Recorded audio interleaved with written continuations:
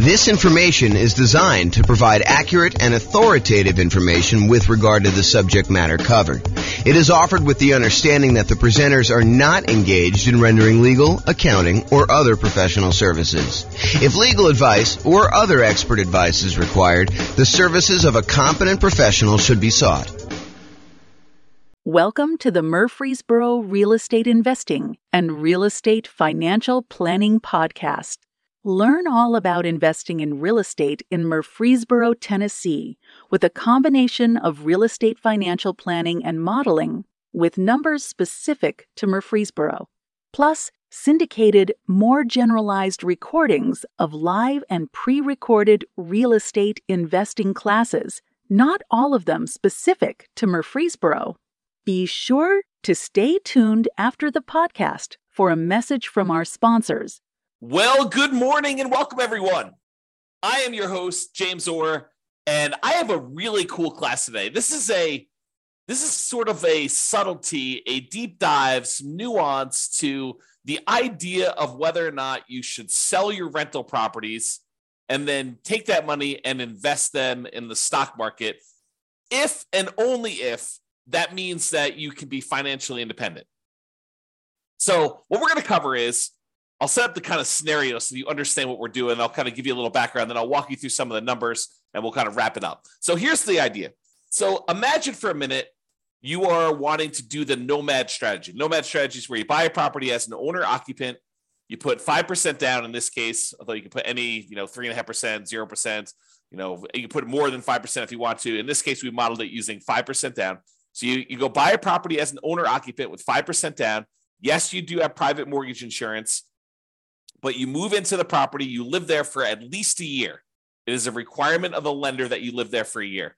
Once you've lived there for at least a year, you save up and you buy your next property. And it could be at the year point, it could be later than a year. It depends on the city and kind of like the assumptions we use for that particular city. So we modeled this in 304 cities now. We actually got rid of one city this last week. So you modeled it in 304 cities. And you buy your next property, you convert the previous one to a rental, and you repeat this process until you have up to 10 rentals. And the thought process is you can, using that model, achieve financial independence when all of the income coming in from your rental properties and any money you have invested in the stock market using a safe withdrawal rate, those two things combined, the cash flow from your rentals and the money you have invested in stocks using a safe withdrawal rate, when they exceed your income, the amount of money you need, your expenses that you need to live.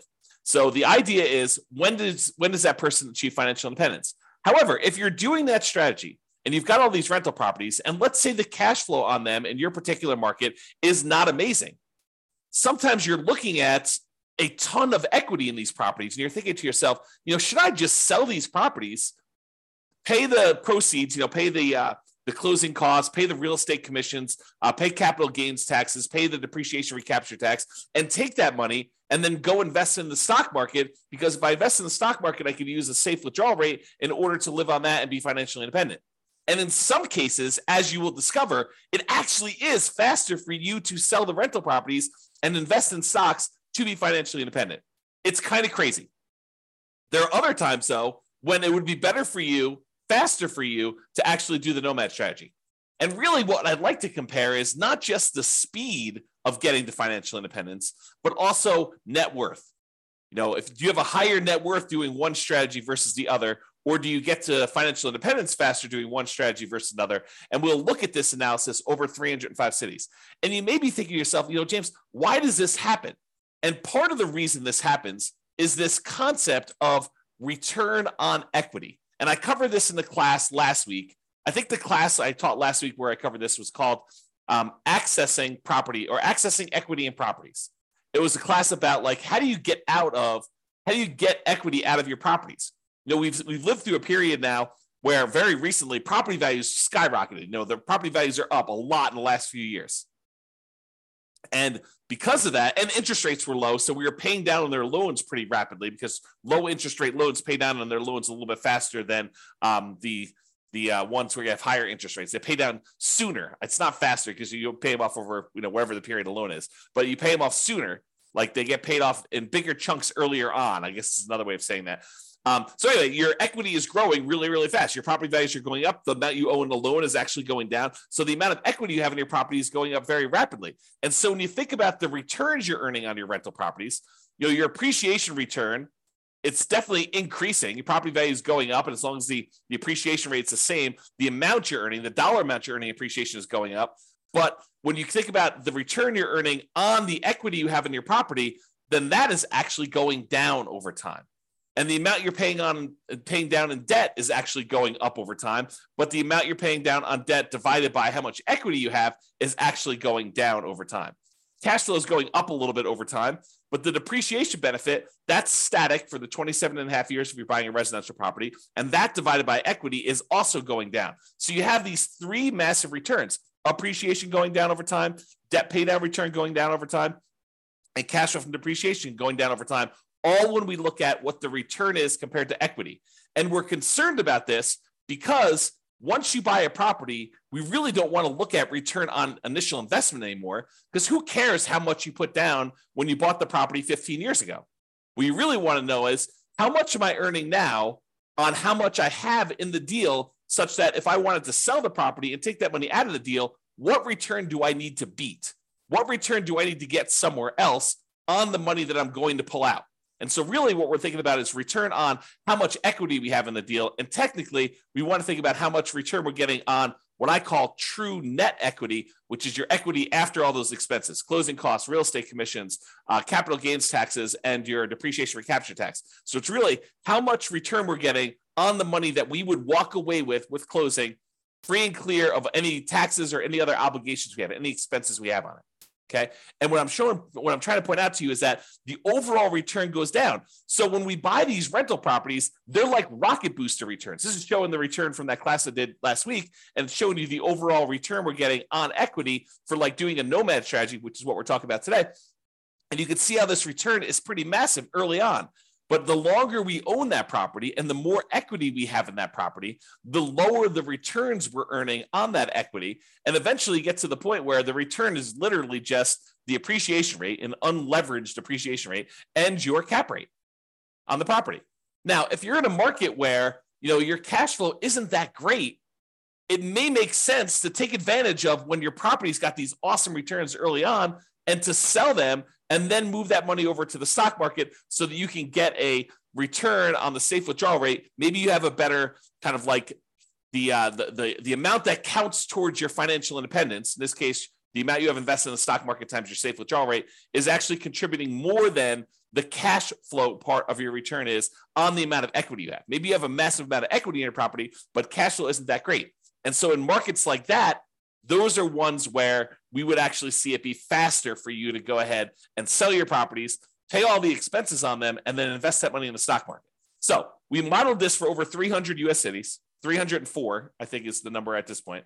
We got rid of one city last week. One of the cities we had picked, I learned, was primarily a over 55 retirement community. Happens to be one of the top 305 cities in the U.S. in terms of population, but it also happens to be a 55 plus retirement community. And so I didn't think it was a representative city to do analysis on. So I've since removed it. So now we're down to 304. Okay. So in this case, we're comparing in both the scenarios, both the cases we're comparing, you are doing the nomad strategy. You're buying a property, you're moving in, you're living there for at least a year until you save up for a down payment. Then you're buying another property, converting the previous one to a rental, and you're repeating this property until you buy up to 10 rentals. In some cases, you don't get to 10. You're able to reach financial independence before you get to 10. In other cases, you're buying 10, almost in 10 years. Okay. So you're doing that. You're putting 5% down and you're doing that. Okay.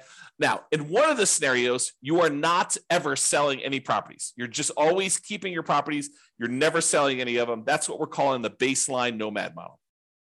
However, in the other strategy, we're saying, look, you're going to do the nomad strategy exactly as the other one was doing it. However, each month, we're going to do some calculations. We're going to calculate, hey, look, if I went and sold my properties and I paid closing costs, if I paid real estate commissions, if I paid capital gains taxes on the gains I've had since I've owned the property, and I pay back depreciation, with a depreciation recapture tax, all 4 expenses you have when you sell a property, and the net proceeds of that if I could take the net proceeds and invest them in the stock market and then use 4% safe withdrawal rate times the money I now have in the stock market, if that means that I have triggered financial independence, then go ahead and sell the properties, stop buying any more properties at all, because we've reached our goal of financial independence and we're done. And then I'm going to compare those two strategies, baseline Nomad, where you're not ever selling any properties, to this one where if you actually can be financially independent, then do it. That's what we're talking about here. And you can see the analysis if you want to go drill into the charts and kind of see what's going on, or go look at your individual city and see how your own individual lots of tongue twister, individual city has performed. You can go to this URL on the screen and actually see it. Okay. Now, I've already covered what financial independence. I've covered this in previous classes. I'll do a really brief one here. Really, we're saying you're financially independent when the net positive cash flow from your rental properties is after all your expenses, your principal, vacancy, principal, interest, taxes, PMI, insurance, maintenance, management, all those expenses come out. The net positive cash flow from that counts towards you being financially independent. Any invested assets you have times your safe withdrawal rate. So any money you have in the stock market or bonds, or any loans you've made as a lender, if you want to be a hard money lender or something like that, all of that money, that big pile of money times a yearly safe withdrawal rate would count. So the 4% of whatever that dollar amount is. If you had $1 million invested in stocks and bonds and loans out there as a hard money lender, then it'd be about $40,000 a year would count towards you being financially independent. Plus all three passive income types, Social Security, annuities, and pensions, which we're not modeling in this particular scenario. So we're really focused in on cash flow plus any safe withdrawal rate times, the amount you have invested. So those are really the sorts of financial independence. When those exceed your living expenses, that's when you're financially independent in our modeling. All right, so let's talk about our assumptions. Man, I've got like a slow tongue today where I'm like being tied up with all my words. Maybe I should slow down. Maybe that's what's going on here. All right, assumptions. So each city's modeling uses their median home prices and estimated rents on those properties. We did not apply any of the 88 strategies we have to improve cash flow. So this is not like an optimized strategy where, you go into that market or you live in that market and you're like thinking, there's no way I can achieve what he told me because there's no way I can find those types of deals. No, we basically took off the shelf properties, median home prices, and the estimated rents you can get on those. And that's what we use. It should not be hard for you to mimic our results. Okay. In fact, you could really improve on our results. Further, with our assumptions. So the job income does vary based on the city so that they can afford a property in their market. I didn't want to say, if everyone makes $5,000 a month and someone in California could never buy a home in that marketplace. So I say, hey, look, your job income is in line with whatever the price of houses are there so that you can qualify for an owner-occupant property. In cities where they have a higher income, they then need more passive income, investment income, and or rental income to be considered financially independent. So because we gave people in certain cities more income so they can qualify for these loans, we also now set the bar higher for what they need to do in order to be financially independent. They have to actually replace that income. So it gets, even though they make more money, now they need to actually replace that in order to live in that city. Now, everybody starts with just enough in down payment to buy a single 5% down owner-occupant property with closing costs. So about 7% of the price of properties in their marketplace. And we do have a minimum of $10,000, which I don't think anyone is hitting. So I probably should even just remove that comment. But buying owner-occupant properties with 5% down, that's what they're going to need to do that. With Nomad, they keep moving out of it and they move into their next owner-occupant. So realize that when they buy their property, they only live there until they've saved up enough money for their next 5% down property, and then they move into the property. Excuse me. I've assumed interest rates when they're buying these owner-occupant properties are 6.5% with 5% down. And that in addition to that, they need to pay PMI, private mortgage insurance, which is insurance you pay to protect the lender in case you default because you didn't put 20% down. That's what PMI is. If they were buying rentals, which they're not in this case, they're buying these owner-occupant properties and then they're converting them to a rental after they've lived there for at least a year. If they were, we would say that interest rates would be about 7% for those with 20% down. And in those cases, they would not have PMI. And when we do analysis of other strategies, when we compare, buying 20% versus doing Nomad, or 20% versus 25, or buying all cash versus 25% down, like we're doing all these different comparisons to show you which ones are better and in which markets they're better, so that you can go drill down and see, which ones you may want to consider utilizing in your market if you want to get speed or if you want to get higher net worth, and kind of like being able to model that. So we're doing all those. Today just happens to be the comparison of, should I sell my rentals in order to invest that money in stocks? So 7% per year in the stock market rate of return, like all of these assumptions, if you make a slight change to them, it's going to change the results. And one of the ones that will change is if you change how much they're earning in the stock market, that will impact these results. You're still using the 4% safe withdrawal rate, but the amount of money, the amount of return they're getting after they convert to stocks, and any money they have invested in stocks while they're waiting to invest in more properties, those numbers are earning that 7% return from the stock market. And I modeled this out over 100 years. If you want to see any of my assumptions in detail, you can go to realestatefinancialplanner.com/model, MODEL, and you can actually see all my assumptions there. Okay, so let's jump right into it. So which ones achieve financial independence? Which ones will it be faster if they actually sell their properties and convert them to stocks? It turns out that in 120 of the 304 cities, it made no difference at all. So in other words, it was not faster for them to actually sell their properties, move to stocks in order to be financially independent. 120 cities, about a third. But that means that in 184 cities, it actually was faster. It was better for them to sell their properties, pay the fees, closing costs, real estate commissions, capital gains taxes, and depreciation recapture tax. Just bite the bullet, pay all those fees and taxes and costs in order to do this. Take that money, invest in the stock market, and use a 4% safe withdrawal rate in order to be financially independent. It'd be faster for them in 184 cities. About 2/3 of the cities. I think that surprises a lot of folks. Okay. Here's kind of a distribution of what happens. And you can see that, the gray ones are the ones where they are, they're doing the selling all the properties in order to be financially independent. And you can see that some of them get moved up. Not all of them, but some of them get moved up. And there are a few on this really high extreme over here. Okay. Now, how much better is it? And how is it distributed based on price? Is this all the really, really expensive property cities where this happens? Or is this all the really cheap property cities? Nope, it's spread out. And the difference in the number of months is, it's less than 10 years in most cases, but it's actually probably in most cases, it's about 5 years or less.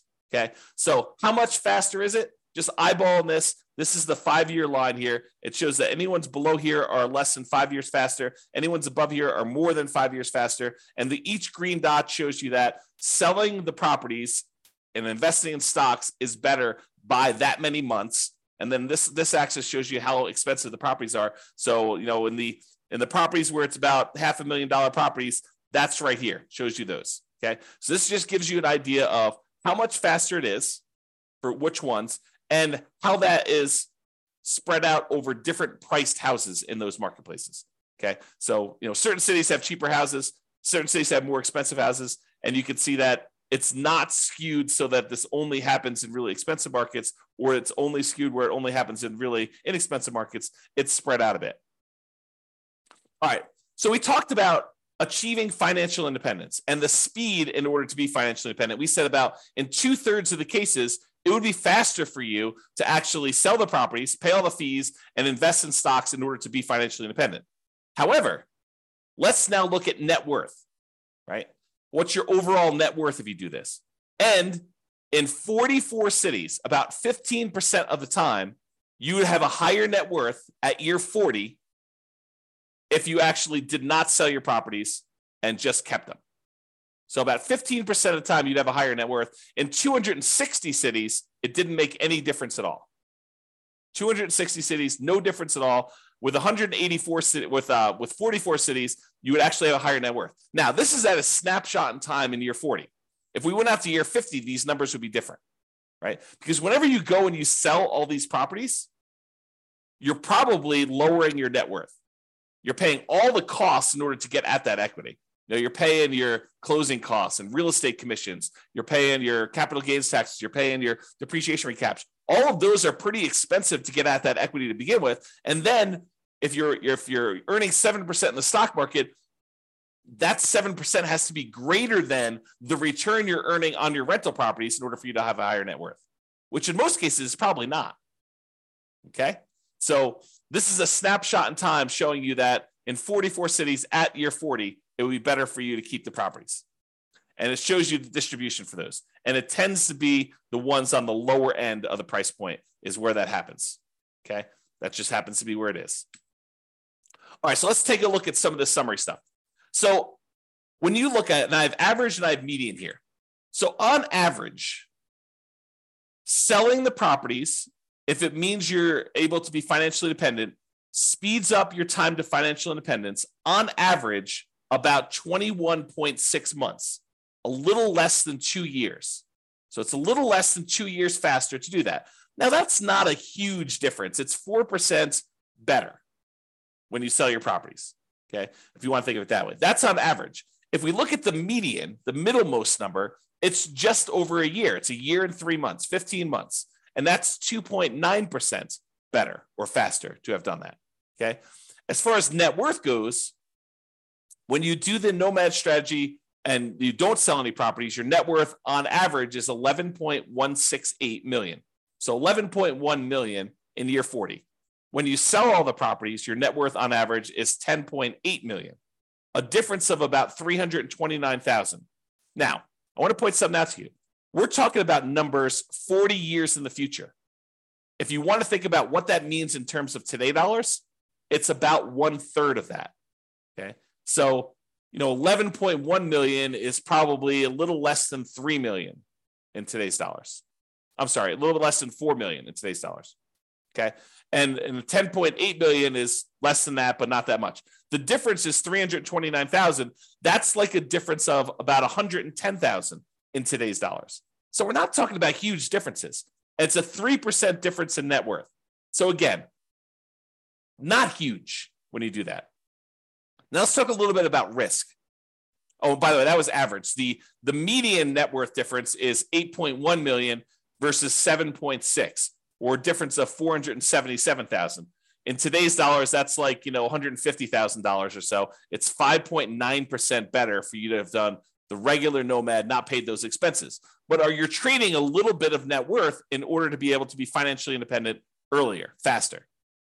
Okay. And what we're not talking about is we're not talking about the idea that you may be able to, in some cases, still stop working when you haven't technically achieved financial independence, knowing that you could convert it to the stock market at any time, but you could sort of almost coast in. I'll have to do a whole class on that later. But the idea is that sometimes, even when you're not quite at financial independence, you can stop, use some money to kind of bridge the gap to get there. Okay.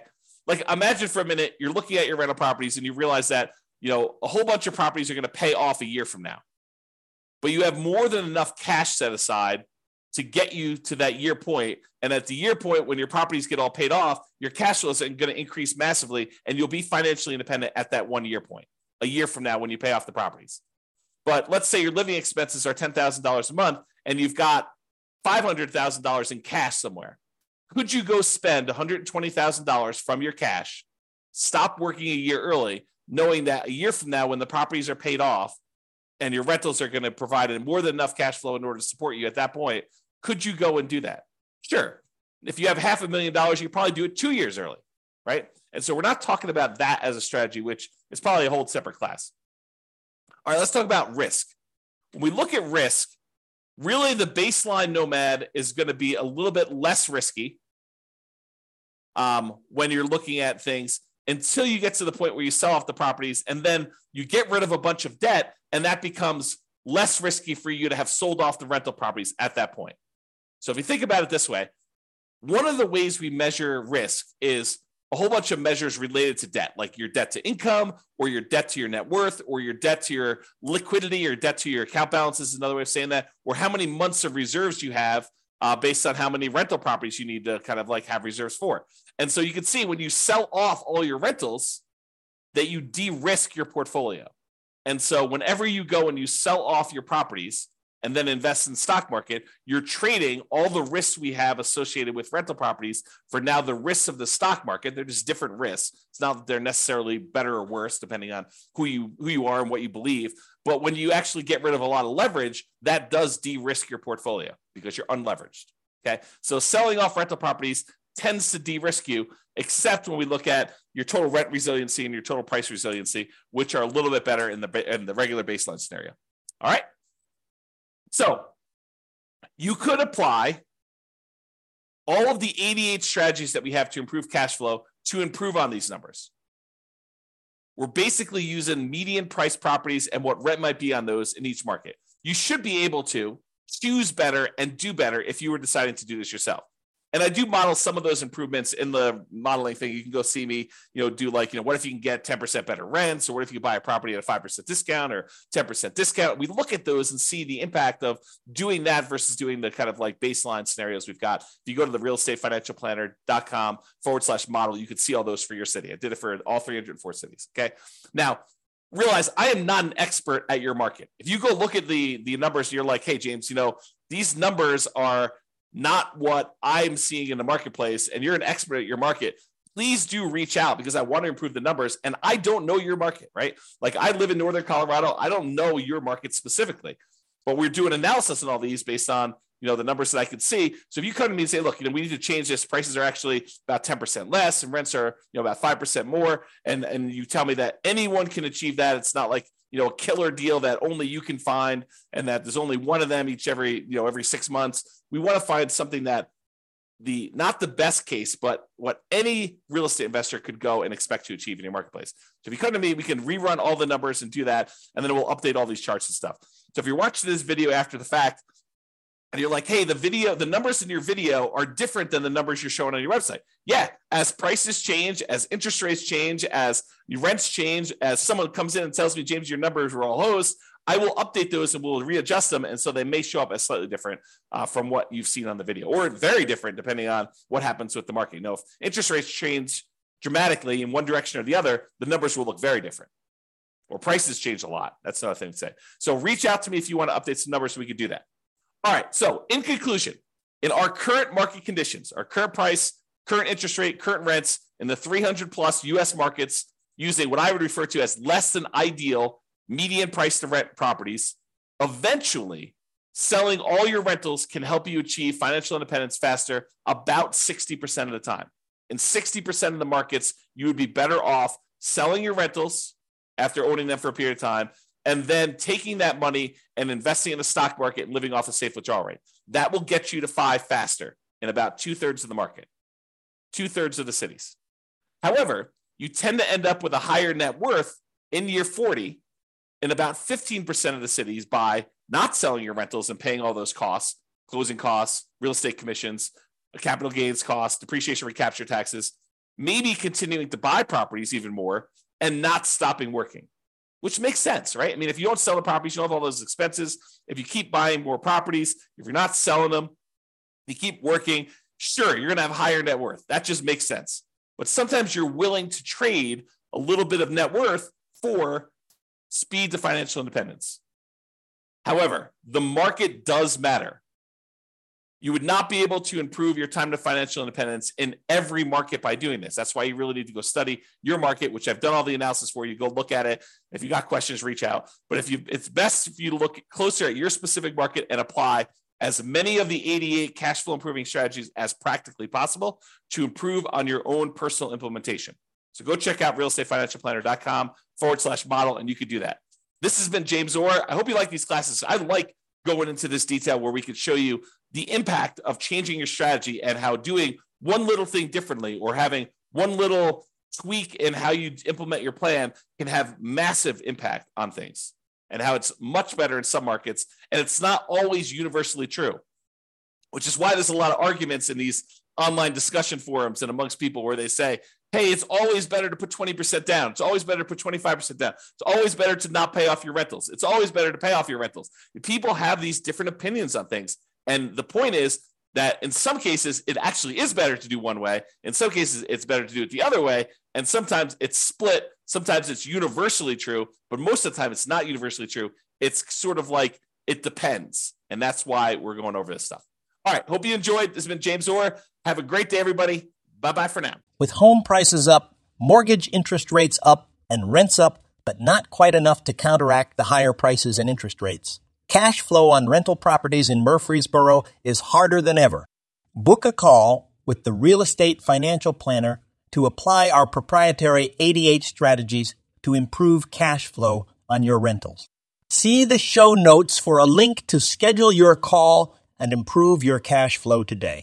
If you're a real estate agent, lender, or professional in Murfreesboro that wants to help our real estate investor listeners, consider reaching out to learn about collaboration opportunities with this podcast.